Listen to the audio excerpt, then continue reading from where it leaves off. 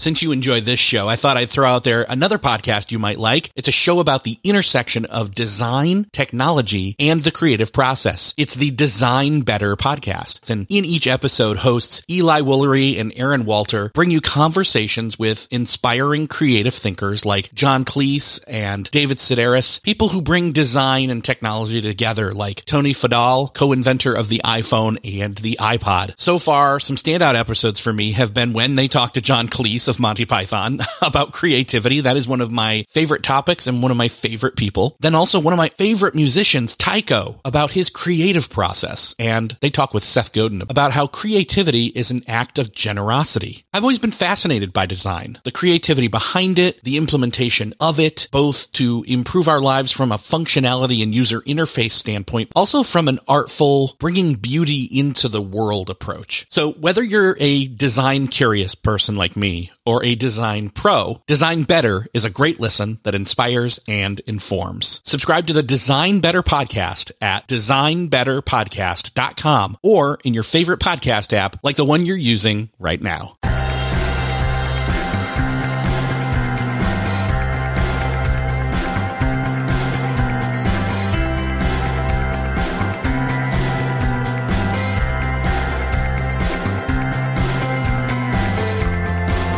Hello and welcome back to another episode of Beyond the To-Do List. I am your host, Eric Fisher, and this is the show where I talk to the people behind the productivity. This week, I'm excited to share with you a conversation I had with Gaia Bernstein. She's the author of the brand new book, Unwired, Gaining Control Over Addictive Technologies, and she's uniquely positioned to write this book because she wears many hats. She's a law professor. She's the co-director of both the Institute for Privacy Protection and the Gibbons Institute for Law, Science, and Technology at Seton Hall University School of Law. She's an advocate, a researcher. She's exploring the intricate intersections of law, technology, health, and privacy. And as a mother of children growing up in a digital age, she understands the impact of technology on our daily lives. Not only that, but holding academic degrees in both law and psychology, she's got this multidisciplinary approach that she brings to her research, intertwining psychology, sociology, science, and technology studies with law to offer a very valuable insight into, as you know, this ever-evolving digital landscape. So if you're a parent and you're thinking about this stuff and how it affects your kids and yourself for that matter, I think you're going to enjoy this conversation with Gaia Bernstein. Well, this week, it is my privilege to welcome to the show Gaia Bernstein. Gaia, welcome to Beyond the To-Do List. Thank you for having me. I am thrilled about your book. It is amazing. And it's a topic we've touched on periodically throughout the years on the show in terms of technology and screen time, but much more than that. The book's called Unwired, Gaining Control Over Addictive Technologies. And we all know that's what they are, but we kind of justify or use them to the point where we, feel like we've gotten more out of it than maybe we really have. But I'm curious, you obviously have a background in research and awareness of this. What was the path that brought you to, okay, I've got to talk about this and I've got to write a book about it? So I think I noticed it quite early. It was, I think, around 2015. I guess we all have moments where we realize something. So for me, it was one day I was walking out of a yoga class in New York City and I was going to get coffee and there were lots of people standing in line in front of me. And I guess usually I would have taken out my phone. For some reason I didn't. Maybe it was the influence of the yoga. So I looked around and I realized that nobody was looking back. Everybody was looking down and it was so strange. And I think at that moment, I started noticing much more of what was happening around me and how I was doing it myself. And I realized, I would try to work and I would get nothing done. And when I tried to figure out what happened for the last 2 or 3 hours, I realized I was just, texting and I was answering emails and I was looking at blogs, which were hot at that time. And I was not really controlling what was going on. And I have 3 kids and I was seeing how things were changing around them as well. How we would go to visit friends and the parents had trouble getting the kids off the iPad so they would play with our kids, and the yelling, and then kids who are older behaving like toddlers. And it suddenly struck me that something is very, very different.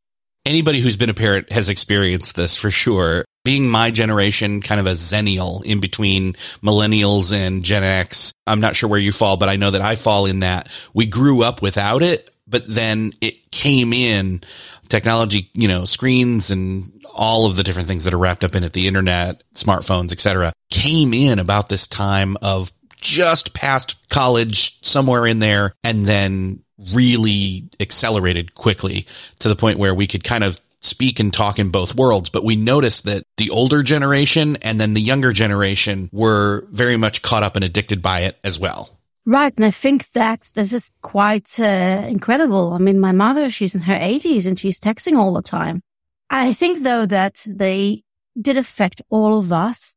I think that kids are affected more because of how the addictive patterns affect, their brains, and the fact that they don't know anything. They don't remember times where they would spend most of their time hanging out with friends. They're used to the idea that you go home and you sit in your bed and look at your phone. And that's part of the problem, that by the time we started noticing it and discussing it, we have a whole generation of kids sitting in front of screens for over a decade. And on top of that, there was a pandemic. And the question is, how do you even move out of this kind of situation? Yeah, if it weren't enough already that they were acclimated and normalized to, what do you mean I'm not supposed to be constantly contacting every single person I know at all times of day? The pandemic then happened where you couldn't get together physically, so you did it digitally. Yes. And I think there was some obviously very bad things about the pandemic, being the pandemic, and very bad things was screen time, which was going up, and it really accelerated and never, if you look at the statistics, never really went down. Actually still going up since the pandemic. Though I do think there was something good about this moment, and maybe I hope I'm an optimistic person, but the fact that people suddenly felt, before the pandemic, I was talking a lot to parents. I ran an outreach program, and parents were worried, but most people did not pay that much attention. And after so many people in New York, lockdown was longer than in many other places, but sat at home and felt like in their bodies how it feels to sit in front of a screen all day long and how they mentally felt. I think there's much more awareness and much more desire for change, even among people who don't have children. They just realize that's not really how they want to live. Yeah, I get you right there. Because I was a remote worker. Even before being a remote worker, I was sitting in a cubicle all day. But then I was sitting at home and, all the lines blurred. I was sitting in front of a screen in front of my desk. But then it was also, okay, I'm going to get up and take a break. Grabs phone off desk, walks out of office, and then stares at phone for a half hour thinking it's a break when it's not. And so everything's just kind of compounded is the word I'm looking for, and just continues to roll over in interest when it comes to the grading of our attention and our mental faculties. Right. Yeah. And I think we got to that, and it's harder. I started listening to lots of podcasts during the pandemic. So I'm used to walking and listening to podcasts, but that means, and I'm still doing it, but I have my phone in my hand. So every once in a while I stop to check my emails, and why I didn't used to do that beforehand. Yeah, it's just habitual. Well, and you talk about this in the book. The devices, hardware and software, have been engineered to keep our attention. And so there's really not accountability is not the right word, although we can go there later. There's not an incentive, is probably the better way to put it, for these devices to be designed in a way where we can put them down. It's a fight, in other words. Right. And I think there's more information about that, which came out from the whistleblowers from Silicon Valley about how technology companies are working to addictive redesigns. But it's really important to see the whole picture. And the whole picture is that this has been the business model on the internet for 2 decades now, that we do not pay for things. We get Gmail for free. We get Instagram for free, but we pay with our time and with our data. So they have to keep us online for as long as possible so they could collect more data on us. And then again, they need us online for as long as possible. So we'll see the advertising that's targeted based on this data. And will buy the products and services so they can keep selling advertisement because that's where the revenues come from. So given that that's the business model, they have to keep coming up, and they've done this really effectively, which with invisible designs that keep us online for long. And I think that in a way, until this changes, and there are lots of things that can be done, but there's something very inherently problematic that has to change for things to move forward. Yeah. And we can go into some of the regulatory / corporate level stuff at some point here. I want to get to that. My thought is just, what if somebody out there right now, they're listening and they say, okay, I hear you. I feel like, yeah, I'm probably either looking at a television or a laptop or a desktop or especially a smartphone more often maybe than I want to, but am I really addicted? Can you speak to that a little bit?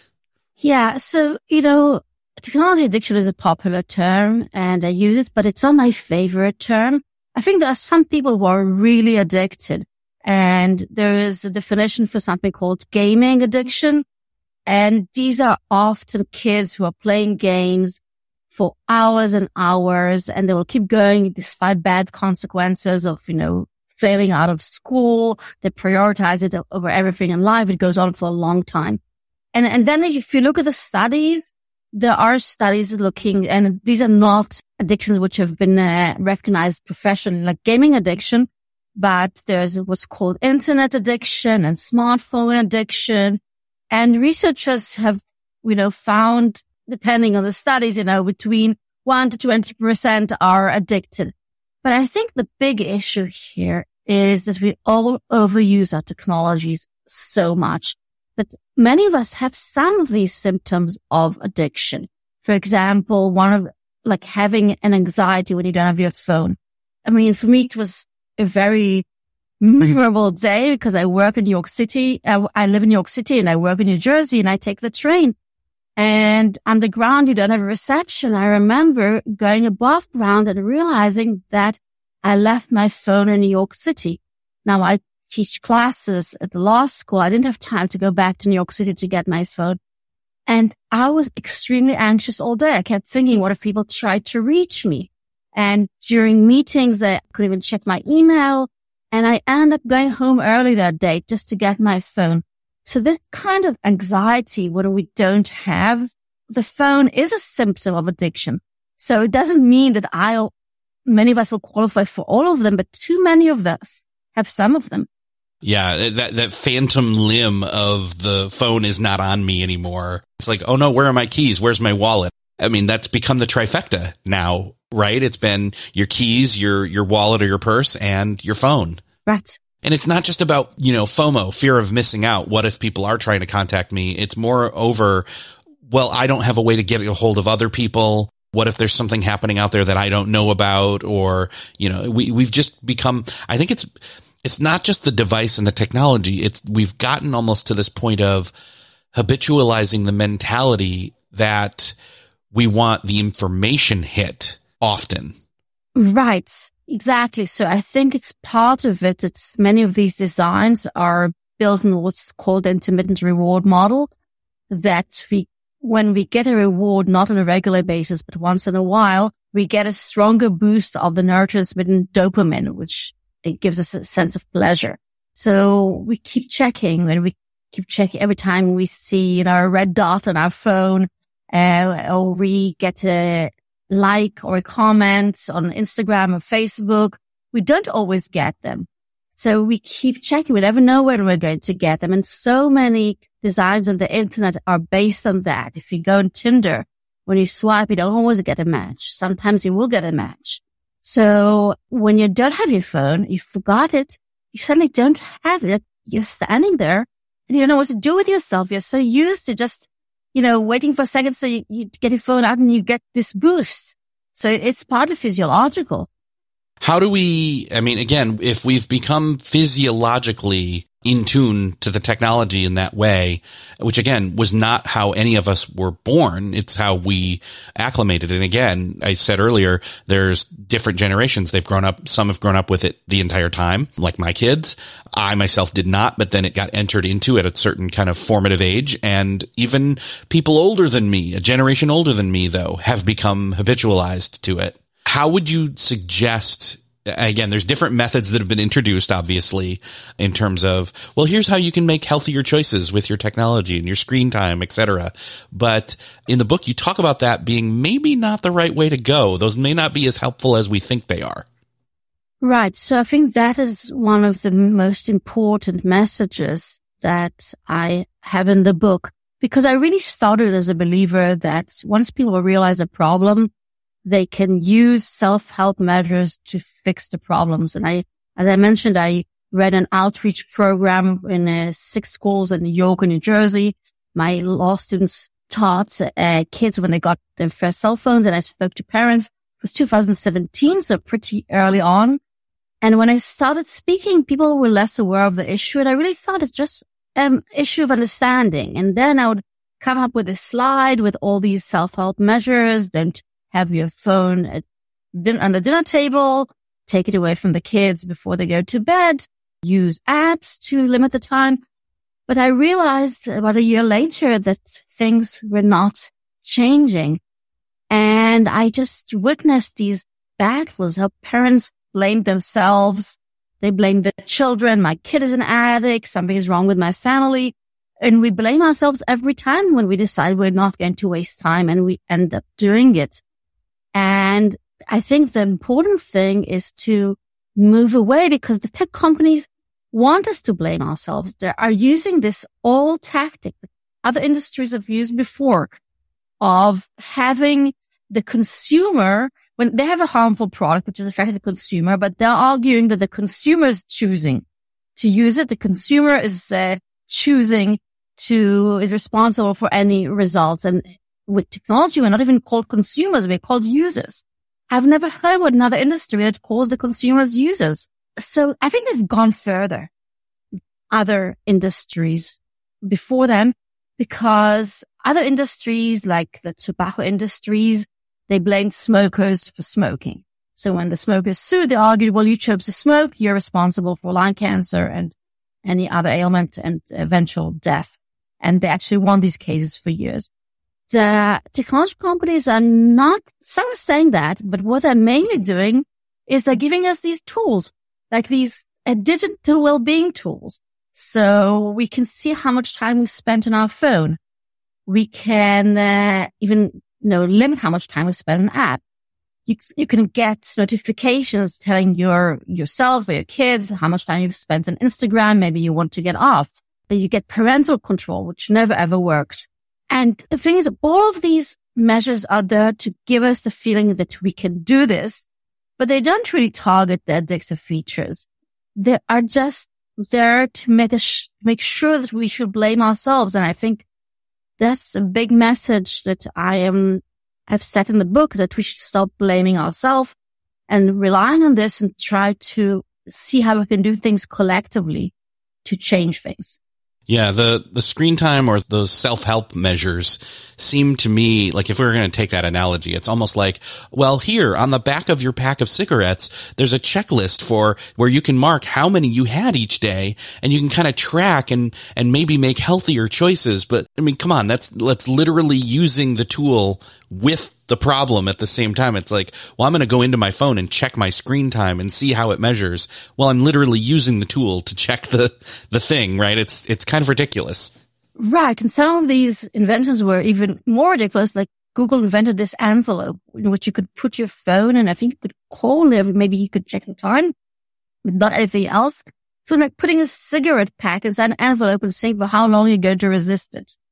Yeah. Explain a little bit more about like how have these limiting screen time software and measures for users, man, it's huge that we use the word users for it, but can you talk a little bit more about the digital well-being tools and how they've basically failed to limit that screen time?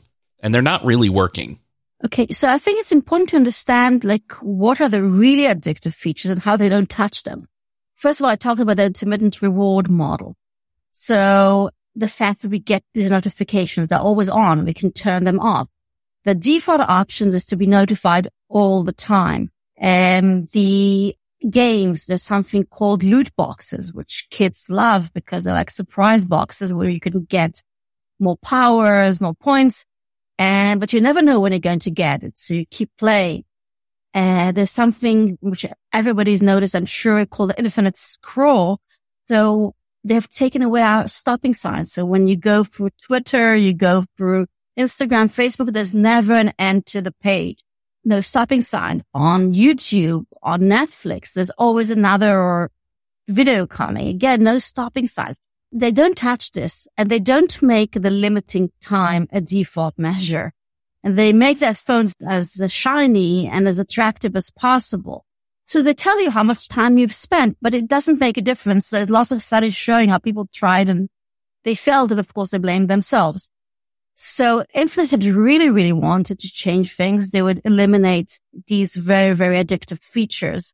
But the goal is not to do that. The goal is just to make us feel like we have an ability to control ourselves. If we're not doing it, then we're failing, not them.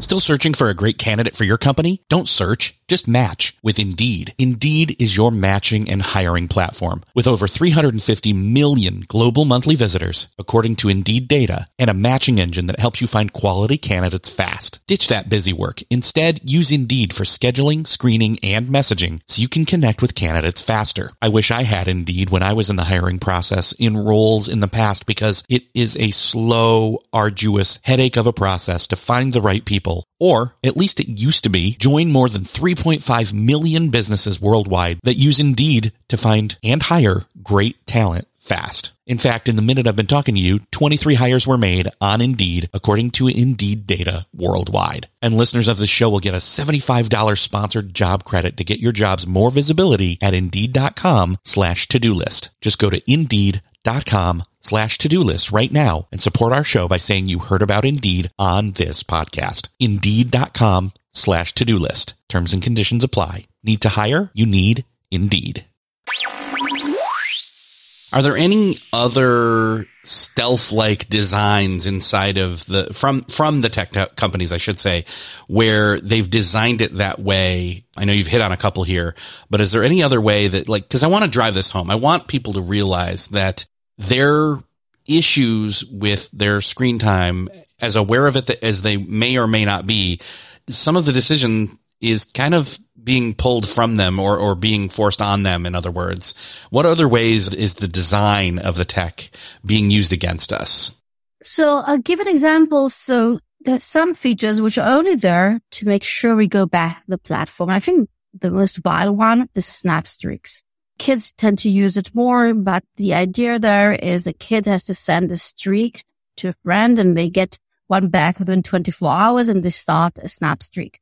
And then there's a chart showing how many days you've been going on, like 123 days, 144 days, and you get special badges. And then you have all your friends. It's like a popularity chart. If you miss a day, you lose everything. You lose all your friends. Now, it doesn't mean that you have to write anything of content there or even put a photograph. The only thing it does is make sure that you go back to Snapchat to see the ads. What parents don't understand, they take a kid's phone. Kid will do anything to make sure somebody will send this streak for them because they lose so much. So they're using several things here. They're using the fear of missing out as a huge thing. The idea of losing your friends, not being part of the crowd, is much stronger when you're younger. So it's definitely using that. And that's something that's used in other social networks as well, as we know, like Instagram with all the photos where everybody's doing well, and so it affects kids more. So there's certain things there that I think if there's a feature that does nothing but just keep you there for longer, there's a problem. It becomes more complicated when you have features like and comments, which deliver some content, but they operate in such a strong intermittent reward model. That's why it gets complicated. So that's why I think I'm saying there's some addictive features that really need to go. But as long as the business model with the incentive to keep us there for as long as possible, they will always come up with new things. So I can sit here and describe the ones we have today, and we've had them for a long time. But if they were outlawed by themselves and things did not change in a way that was much more comprehensive, then there'll be new ones. And I know that there's another example that you have, like with the social network of Be Real, that falls under this as well. So Be Real is an interesting, it's an interesting thing, because I think it's not as successful as people expected it to be. So there are two things. One, on the one hand, they send you a message once a day and you don't know when it's going to be. So you're always waiting for the moment to take a photo. You can't. So that's in the intermittent reward thing. They're still using it. On the other hand, it's just once a day. And it seems like kids they're not using it by itself. It's not addictive enough to replace the other social networks. Yeah, I was talking about this. I don't use it. I've tried it. Didn't really take, but I couldn't help but think of it's like you've got that one, every day there's going to be that one phone call and you just have to be in on-call mode all day, every day. And just that even slight agitation of, I'm going to get a call at some point and I've got to be ready for it, just doesn't feel healthy to me personally. Right. So they try to sort of walk a balance between being addictive but not too addictive, and I think has not landed anywhere yet. So I think we'll see what happens with this, if they'll change things. I know that there's also the tendency of the media to focus in on, new apps or new technology, new solutions, but they don't tend to make a dent or make any difference at all. Can you speak to that a little bit? So, well, sometimes new solutions are not real solutions because they're not really less addictive. But another problem is when you're dealing with Facebook social networks, you need a critical mass. I mean, a social network is useless to you unless you have enough friends. That's why I can do very little with Be Real. I know very few people there. So even as I was researching it, I didn't have that. I had to convince people to go and Be Real so I could connect with them and see what was going on. So that's a problem for things to, I guess, for new business model to get new users. And then there are things which are just masquerading as good things while they're not, when they're all, as I said, all these supposedly digital well-being tools and are not really making a difference. I know that in the book you say, and I'll quote you here, that it's actually the remnants of choice that are so misleading and reinforce the illusion of control. Can you explain what you mean by that? Yeah. So the thing is, when you have something important to do, like I'm a professor, let's say I have to prepare a class for the next day, prepare a conference paper, I can control my wandering on the internet and just, focus on what I need to do, which gives me the sense that actually I do have a choice. And if I don't do this all the time, something is wrong with me. So the fact that sometimes we can make the choice makes it even more confusing. So in other words, if we feel like we have the choice or enough of the choice, enough of the time, it feels like we have control. So then the problem is us, not the technology. Is that kind of what we're saying here? That is a big part of it. And I think another part of it is that we feel like I chose to join Facebook. I chose to start, texting on the go and answering emails on the go. And so we feel like we made these choices, but we made choices which we didn't think will mean so much in our lives. We didn't realize we'll end up spending so many hours of our lives on our phone. But if we think back, we think it's us. Yeah. Well, and it's not even just us, because again, some of us are parents and we're making choices around this technology on behalf of our kids. And that's also not necessary. I mean, they're growing up in this, it's almost like they're the boiling of the frog, right? They're sitting in the hot water and it just keeps getting turned up hotter and hotter. I think many of our kids are already boiled. They're already boiled into the boiling water, actually. Yes. Yeah. That's kind of what I'm getting at here. And so I guess what I'm curious of is, it's like they're born smokers, to use the analogy that we were talking about earlier, and the personal responsibility argument that's been made. I mean, other than being collective and communal and corporate about it as air quotes users, and we band together and start doing things, obviously on an individual basis, we'd love to have more control and make changes personally, but that's an uphill battle individually. But even collectively, there's, accountability, but like there's multiple layers and levels here from an individual level and from our kids to ourselves on up through to corporate. What are you prescribing is kind of like, what's our way out here? Where do we get some hope in this situation, I guess is what I'm ultimately saying. So the hope, I think, first of all, there's a lot of awareness now. This was not the case when I started speaking to parents in 2017. There's been a lot of publicity, the whistleblowers like Frances Hogan, who reported on how Facebook, which owns Instagram, knew that it was addicting the kids and kept going and knew they were harming them. So the information is out that people are aware of the issue, especially after the pandemic. Also, there is a lot of action going on. And one of the things, there's not, one organized movement. So it's hard for people to see the big picture. And that was one of my goals, to show that there's already a movement taking place. It's taking place in many countries. It's taking place through class actions of parents against game manufacturers, against social networks for addicting kids. It's taking place through bills, which are becoming laws in some states to regulate social networks, lots of activity in Congress. There are lots of legal things going on, but of course, most people are not lawyers, so they think, what can we do? So I think when I talk about collective, yes, I think, of course, you want to set certain norms in your home, because if we don't do that, by the time things change legally, it will be very difficult to change what happens in your family. So you do want, for example, not to have phones at dinner, or if you cannot take the kids out to dinner with an iPad. But I think collectively means, what can I do, first of all, in my kids' school? So schools are a very important space to think about, because the current policies, the more technology, the better. And before the pandemic, teachers didn't like technology so much, but they learned for the pandemic how to use it. And now Minecraft, they're teaching in Minecraft and Roblox, they're posting on TikTok.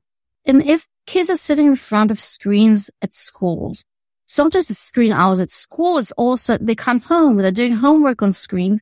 They can do whatever they want. These parental controls don't really work to differentiate between homework and games. And if Minecraft is schoolwork, how can you tell your kid to get off it? So I think parents have lots of influence in districts and individual schools to change things and to make sure there's a limited screen time. The technology only is used if it's better than a teacher, not as an automatic thing. And I think parents, many of us are professionals, and in many professions we have an impact.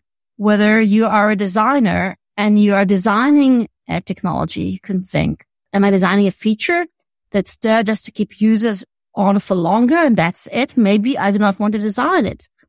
If you're starting an online company, do I want to have a business model based on time, or do I want to innovate? If you own a restaurant, you have so many choices. Do you want QR codes? Do people come in and immediately put the phone on the table because they have to look at the menu through their phone? Or do you want a menu? Do you want to give kids crayons so they want to sit with the iPads? There are many ways which can change things in professional environment that can change norms, while I do think things are already changing legally. Obviously, aside from the book, what are some of the things that you're excited as well as involved with in terms of creating greater awareness as well as combating, again, some of this technology overload? First of all, I'm very excited about the things which are happening legally. I think the battles against privacy, which have been going on for a while, are very much related to all of this. And there's much activity because it's the same business model. So if you defeat the data thing, the whole thing starts to crumble. So I've been teaching privacy for years. I actually much more worried about the harms of screen time, but I think it's part of the same thing. And when this change, it will have a long-term effect. So that is one thing. Another thing I'm thinking about, I'm very interested in, is creating guidelines for schools, because schools do not really know what to do, because for so many years they've been hearing the more technology, the better. If schools had guidelines, and I think there's some organizations that are already working on them, which would tell them how to handle technology in the classroom. For example, computer use for coding is a great idea, but you don't need to have a computer for people to take notes when they're 9 years old or to read on the computer. So I think that will fill an important gap, because I think it will take a while until federal policy will change. But I think a lot of teachers, and teachers, by the way, are another very important professional group that can make a difference, but they need to know, they have to have some ideas of what to do. And the other thing I think that is hard, and it's similar to the role of a teacher, is the role of the parent, where it's just easier to allow it to happen because we've also gotten to the point where, well, it's just easier for me to check my phone all the time versus to be bored, for example, which is a really healthy thing. Being bored is healthy, and we have lost that, I think. I mean, again, when I was little and I didn't want to be bored, I would go figure out something to do. But that's the point. We had limited options and we used our imagination. And I know I'm sounding like a get off my lawn person here as I say this, but it's true that we had to dig a little deeper. We'd have to find something to read, or, and for us, screen time was television, and that was about it. So I think for me, the idea is if we manage to exert enough pressure for technology companies to redesign their tools, it will won't be as difficult for us not to spend time. It will always may be difficult, but it doesn't have to be as hard. And it doesn't mean we'll get rid of them. We're never going back to screenless, our connected world. It's not a good idea either. But if my phone was not so attractive, if I could get a phone from Apple, which would just have the basic functions, but I won't be able to check everything on my phone all the time, I think this would be great. Right now, we don't have these middle-of-the-way devices, at least not from the main manufacturers. So I think the world can look very different, but we've sort of lost our imagination to think about what it could look like, because we're used to this. And that my big concern is people are saying it's too late. We've missed the train. We're on the road to more and more of this, with smart cities, with virtual reality. And when I'm saying this, no, we have to stop and think and not give corporate interests the option to design a life. They've already done it for over a decade. It's not all up to them, and it's not all up to us, and it's definitely not a lost battle. It's not a lost cause. In other words, well, just because it's the way it is now doesn't mean that it has to be that way. We can make changes. Right. And I think a lot about this generation of children who are affected by climate change. And there are lots of teens who are fighting against climate change to do everything they can. The thing is, these kids are sort of sitting there in front of these, I call them abusive designs. And it's so easy to neglect them because it's so easy to have them sit next to the screen. And they're not going to fight for this because they're sort of taken hostage by this. So I think it's the responsibility of people like you and me who remember things could be different, to fight for them. Obviously, one way people can get started in getting involved in helping spread awareness is to grab the book. And I want to send people to where they can find out more about that. But I also want to send people to where they can find out more about you and get more resources on this, get involved. Yes. So my book is on Amazon, on Wired, Getting Control Over Addictive Technologies. I have a website, GaiaBernstein.com. And there are some great organizations there, like Fairplay, which is done a lot of work for kids. They have lots of resources. You could look at the websites as well. Perfect. We'll make sure to link up to that in the show notes to the book as well as to your site so people can dive in a little bit deeper on this. Again, this is not going away. In fact, it's actually only gotten worse since the very first time back in, I think, 2014, 15, when we first talked about it on this show. It's actually way worse. It's almost 10 years. It's way worse now than it was then. So we definitely need this. But Gaia, it's been amazing talking with you. Thank you so much, one, for writing this, and two, for sharing your insight and wisdom with us. Thank you so much for having me. Well, that's another podcast crossed off your listening to-do list. I hope that you enjoyed listening in on this conversation with Gaia Bernstein about gaining control over addictive technologies. And I hope that you're walking away, maybe not with more answers, but maybe more questions, maybe a different perspective and approach, or something that just helps you think about the role that technology is taking in your kids' lives, in your life, and really thinking about using it for its advantages and putting in guardrails that will help you when it comes to overuse and the addictive side of it. Because even those of us who did not grow up with technology, trust me, I grew up with video games. I was addicted, I still am actually, to video games. But, there's a time, there's a place, there's discipline. But again, it's not all about that per se, but that doesn't mean you don't have agency and advocacy for your own life, for those in your life that require you to do so. If you found this conversation helpful, and I hope that you did, would you do me a favor and share this episode with somebody that you know needs to hear it? Hit that share button in your podcast player app of choice where you're listening to this, or head on over to the show notes at beyondthetodolist.com. If you got an idea for a topic or a guest, you can also contact me there. Just again, go to beyondthetodolist.com and click the contact button up in the header. Thank you again for sharing. Thank you so much for listening, and I will see you next episode.